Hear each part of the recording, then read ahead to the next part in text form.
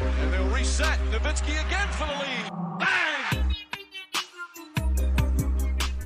Mavs fans, what's going on? Welcome into the All Things Mavs podcast. Fresh, the 124-73 win over the Los Angeles Clippers. The Dallas Mavericks get their first win of the 2020-2021 regular season. I'm your host, as always, Jimmy Crowther, breaking down all the latest news, rumors, and today, the latest win for your Dallas Mavericks. If you're not following me on Twitter yet, go ahead and give me a follow at all_things_Mavs or my personal account at Jimmy_Crowther. This is your home for the All Things Mavs podcast. You can find me on YouTube, on Apple Podcast, Google, whatever you guys listen to your podcasts on. Go ahead and give me a follow, subscribe if you haven't already to the new channel. But guys, I'm gonna be honest with you, there isn't a whole lot to talk about from today's game because it was just so darn good. But I'm gonna break down as much as I can, and we're really just gonna get into it and talk about what an amazing start to the season. You know, I throw those first two games out, okay? This was the start of the Dallas Mavericks season. This was the game that set the tone for a team that expects to be a playoff contender as they just dominate the Los Angeles Clippers. Now, quick little side note here. Kawhi Leonard and Marcus Morris both did not play for the Los Angeles Clippers. And, look, even if they both had played, maybe this is a 25-point win instead of a 50-point win. But let's not forget, the Dallas Mavericks still don't have Kristaps Porzingis, okay? He still didn't play. He's probably not going to play until January. And if the Mavericks can play like they did tonight, or I guess this afternoon, like this without him, then he can afford to take a little bit more time off and afford to rest. But let's get into it. Let me go ahead and break down the box score for you real quick, just what the Dallas Mavericks looked like, because everyone played. Everybody. Only two people that did not play, I guess three. Two being the two-way guys, Tyler Bey and Nate Hinton, and then obviously Kristaps Porzingis did not play because of meniscus surgery as he continues to recover from that. Luka Doncic, 24 points, 9 rebounds, 8 assists. You're like, ho-hum, not a great game. Yeah, that was in 26 minutes, okay? A plus 29 in the box score for the third-year MVP favorite. Josh Richardson, what an amazing game by Josh Richardson. 21 points, 3 rebounds, 2 assists, shot 4 of 8 from 3. That is the preseason Josh Richardson that we saw, and he came out once again in this game, plus 22. Also, some really, really good defense all across the board against Paul George, even a little bit on Luke Kennard. PG only scored 15 points on 4 of 13 shooting, thanks in large part to Josh Richardson's stellar play. This was the Tim Hardaway Jr. that we were used to near the end of last year, as he had 18 points, 23 minutes, 7 of 14 from the field, 4 of 8 from 3 as well. Also 5 rebounds, 2 assists, and 2 steals. He had a couple really nice steals where he leaked out in transition and just looked like an explosive third option on a team where he'll probably be asked to be the fourth option when Kristaps Porzingis comes back. Now, those were the 3 highest scores, and nobody really came close outside of those 3, but Jalen Brunson did have a nice redemption game. I know we were pretty tough on him on Twitter against the Lakers, which, by the way, I did not have a podcast for that game, but hey, it was Christmas Day. Shout out to the Locked On boys for putting out a podcast on Christmas Day. But Jalen Brunson, 11 points, 2 rebounds, 3 assists, no turnovers in this game, 4 of 6 from the field, 1 of 3 from 3, 2 of 2 from the free throw line, 9 points and 6 rebounds, along with 2 assists and a blocked shot from my boy, and the best plus-minus in the game at an unparalleled plus 31 for Willie Cauley-Stein. Willie Cauley-Stein is getting real minutes now. He came in the second quarter, immediately made a difference. Not that there was much of a difference being needed because the Mavs were up 36-13 after 1, but still. He came in, he did his thing, he blocked shots, he ran to the rim well, he had a couple really nice dunks. Willie Cauley-Stein just deserves all the minutes, and we'll talk more about that in here in just a minute, but we're not going to talk about that every time because we could talk about this center position really every single podcast if we wanted to. Rest of the guys in the box score, nobody else really noticeable here, but Dorian Finney-Smith, 8 points, 2 of 4 from 3. Dwight Powell, the fifth starter, 4 points, 4 rebounds. 6 points for Wes Iwundu in his first real time as a Maverick. 5 points and 5 rebounds for Maxi Kleber. 5 points, 8 rebounds, 3 assists, 2 steals for James Johnson. Another guy that deserves real minutes on this team. 4 points, 5 rebounds in just 10 minutes for Boban Marjanovic. 4 points for the rookie and Josh Green. Also had 2 rebounds, 2 assists. Played some good defense in his limited time. Tyrell Terry did not score in his 9 minutes. And 5 points, 2 rebounds for Trey Burke. Did I leave anybody off? I don't believe I did. 124-73. Let me say that again, just to make sure you guys didn't miss that. The Mavs scored 124 points and held the Clippers to 13 points. Or excuse me, 73 points, 13 points in the first quarter alone. Luka Doncic had 13 points in the first quarter. Josh Richardson had 13 points in the first quarter. The entire LA Clipper team had 13 points in the first quarter. Everything about that game was something that the Mavericks desperately needed. They came in, they got embarrassed on Christmas Day by the best team in the league, in the Los Angeles Lakers. They lost a game to the Phoenix Suns that, in all honesty, they had a chance to win, but blew it a couple times. And they came out with a sense of urgency, and they beat the brakes off of the Los Angeles Clippers, who, even despite not having Kawhi Leonard and Marcus Morris, are a good team. Okay? And it doesn't matter, because there's no reason, except for a phenomenal play by the other team, that any team should ever lose by 50 plus to another NBA basketball team. A 51-point victory. Let me read you some of the notes that Mavs PR put out, and I want to read a couple for you, just so you can kind of get some context about just how good this game was. The Mavericks led the Clippers by 50 at halftime. 50 at halftime, which set a new franchise record, and not just franchise, an NBA record. The highest, the biggest halftime lead by any team ever. 50 points by the Dallas Mavericks. Second largest was 47 points by the Warriors back in 1991. The previous franchise record was a 44-point lead versus the Philadelphia 76ers back in 2014. And the Mavericks ended up winning their game by 53, not 51, which is their largest win in franchise history and the Clippers' largest loss in franchise history. After holding the Clippers to just 27 points in the first half, the Mavericks became the first team to hold a team to 27 or fewer points in the opening frame in over 3 seasons. The last instance was the Boston Celtics holding the Chicago Bulls to 26 points in 2017. Back in the first quarter, when the Dallas Mavericks were playing, as I mentioned, Luka Doncic and Josh Richardson both had 13 points, and that marks the first time in the past 20 years that the Mavs have had 2 players score 13 or more in the first quarter. And it wasn't Luka and KP, it was Luka Doncic and Josh Richardson. Such an awesome game by the Mavs. And you can say what you want about, no Kawhi Leonard, no Marcus Morris. Maybe this win doesn't mean as much because they weren't out there. It means, actually, you know what? It means just as much to me.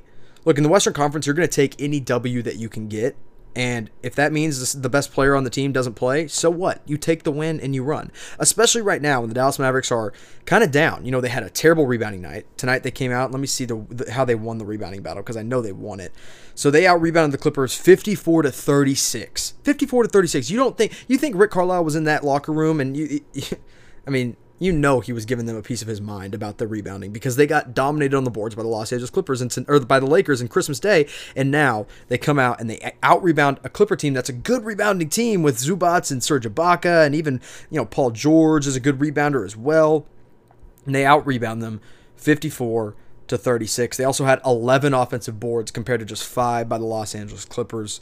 They had 25 assists. The Clippers only had 13.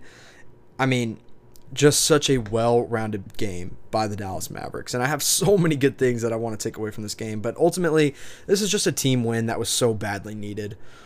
A lot of Mavs fans were really down. I get it. People were starting to hit panic mode. And honestly, had we lost this game, even if it was a close loss, without Kawhi and Marcus Morris, I probably would have hit the panic button too.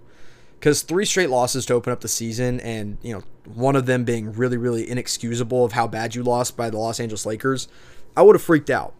But that wasn't the case. The Dallas Mavericks came out with a sense of urgency. They had the emotional edge, the emotional advantage over the Los Angeles Clippers, and they did everything they needed to do to really just, again, win a game and step on their throats, a team that I can't stand personally. And I'm so happy with this. I think this is the start of the Dallas Mavericks season. I think this is a way that the Mavs can officially get some, jet fuel into them after a really slow start to the year. And a really efficient game by Luka Doncic, who we've seen. My boy Nick Angstead actually tweeted out how bad the Mavs offense was with him on the court. It hasn't been good, and tonight it was perfect. He couldn't mess up. There was nothing he could do wrong. So, you come out with a 124-73 victory over the Clippers, who are expected to be top 2 in the Western Conference. Next game on Wednesday, December 30th, they play against the Charlotte Hornets. That is a very winnable game. So stringing together 2 wins over, after 2 straight losses to open the year is going to be huge. And then before we know it, Kristaps Porzingis is going to be back, and this is going to be a completely revamped team. Some of the quotes are starting to come out in the post-game press conferences, and here's what Luka actually had to say. He said, "People judged us off of the first 2 games of the season. It's a long season. We've got to keep going like this." And I agree, man. Listen, I get it. I understand that people were upset about losing those games. I understand that people thought this was a tough or a weak-minded team based on the way they played those first 2 games. But this shows the exact opposite. To be able to come out and not be flat after losing 2 terrible games and just dominate because you knew you had to is literally the best thing. And honestly, the Mavs have always been sluggish in afternoon games, but not today. Today they were ready to go. Brad Townsend asked Tim Hardaway if there was a measure of revenge on the Mavs' mind after that tough loss last year in the playoffs, and Tim said, "I'd be lying if I sat here and told you there wasn't some of that." And I love that. I think for a young team like the Dallas Mavericks, to be able to go up against the Los Angeles Clippers team that you lost to in the playoffs and still have that sour taste in your mouth, use that to your advantage. And look, God forbid the Mavs go up against a fully healthy Los Angeles Clippers team again in the playoffs. I hope that taste is still in their mouth, and I hope they're ready to come for blood and play even harder this next time around, because there's no reason this Dallas Maverick team can't beat the Clippers even when fully healthy, because if the Mavs are fully healthy and the Clippers are fully healthy, I think the Mavs match up really, really well against the Clippers. We saw some great defense today by Dorian Finney-Smith and Josh Richardson. I mean, great defense all around. It's hard to just say anybody in particular played better defense than anyone else, because the Clippers literally scored 73 points. But to be able to do that on a consistent basis when Kawhi is back, Mark Morris is back, and even when Kristaps is back, and your perimeter defense might take a little bit of a hit because you're probably not playing Dorian Finney-Smith, or maybe you're not playing Dwight Powell when KP comes back. But listen, man, I'm so proud of this team, and I think it means so much to the fans to be able to see that mental toughness come out and know that if they lose, if they have a couple bad losses, this team's going to be all right, and they have the mental edge to come back and have a great game just like this. I think another really encouraging thing about this game, and we'll kind of get into a few things. I mean, I know with the first loss of the season against the Phoenix Suns, I did 3 things I liked and 3 things I disliked. Honestly, I couldn't come up with 3 things I didn't like about this game. I could come up with a million things that I did like, so I'm just going to kind of point them out, just kind of on the fly, just honestly off the top of the head. I had no real plan going into this podcast. Honestly, I wasn't planning on doing a real podcast until the new year came around, but with a win like this, how could I not? One thing that was really encouraging was Josh Richardson's playmaking ability. For him to be able to get to the rim, there were a couple plays that I saw him take guys off the dribble and finish well around the rim. He has such a nice little mid-range floater that the Mavs have desperately wanted for so long. His 3-point shot looked so smooth. He even made a couple really tough contested ones, but also knocked down the 2 that he was expected to hit. And I think that's just something that Mavs fans freaked out a little bit after the first 2 games. They were like, man, why did we trade Seth Curry? Why would we trade him if Josh Richardson's only going to shoot 30%? Well, tonight he shoots 50%, and I think this is the Josh Richardson we can expect every single night. It's another thing I really liked. Look, getting Tim Hardaway Jr. back on track was huge. Definitely took a couple shots that were probably ill-advised, but 50% from 3 and 50% from the field, you can't ask much better than that from your right now 3rd option, and probably once KP gets back, your 4th option on the team. 18 points, 4 of 8 from the field, as I mentioned earlier, or from 3, as I mentioned earlier. Like, that's the perfect version of Tim Hardaway Jr. And also, I saw some defensive aggressiveness out of him. He's a try-hard defender. He's limited because he's smaller than most 2 guards, but he is a try-hard defender, and that's all you can ask out of him. 3rd thing I loved, Willie Cauley-Stein.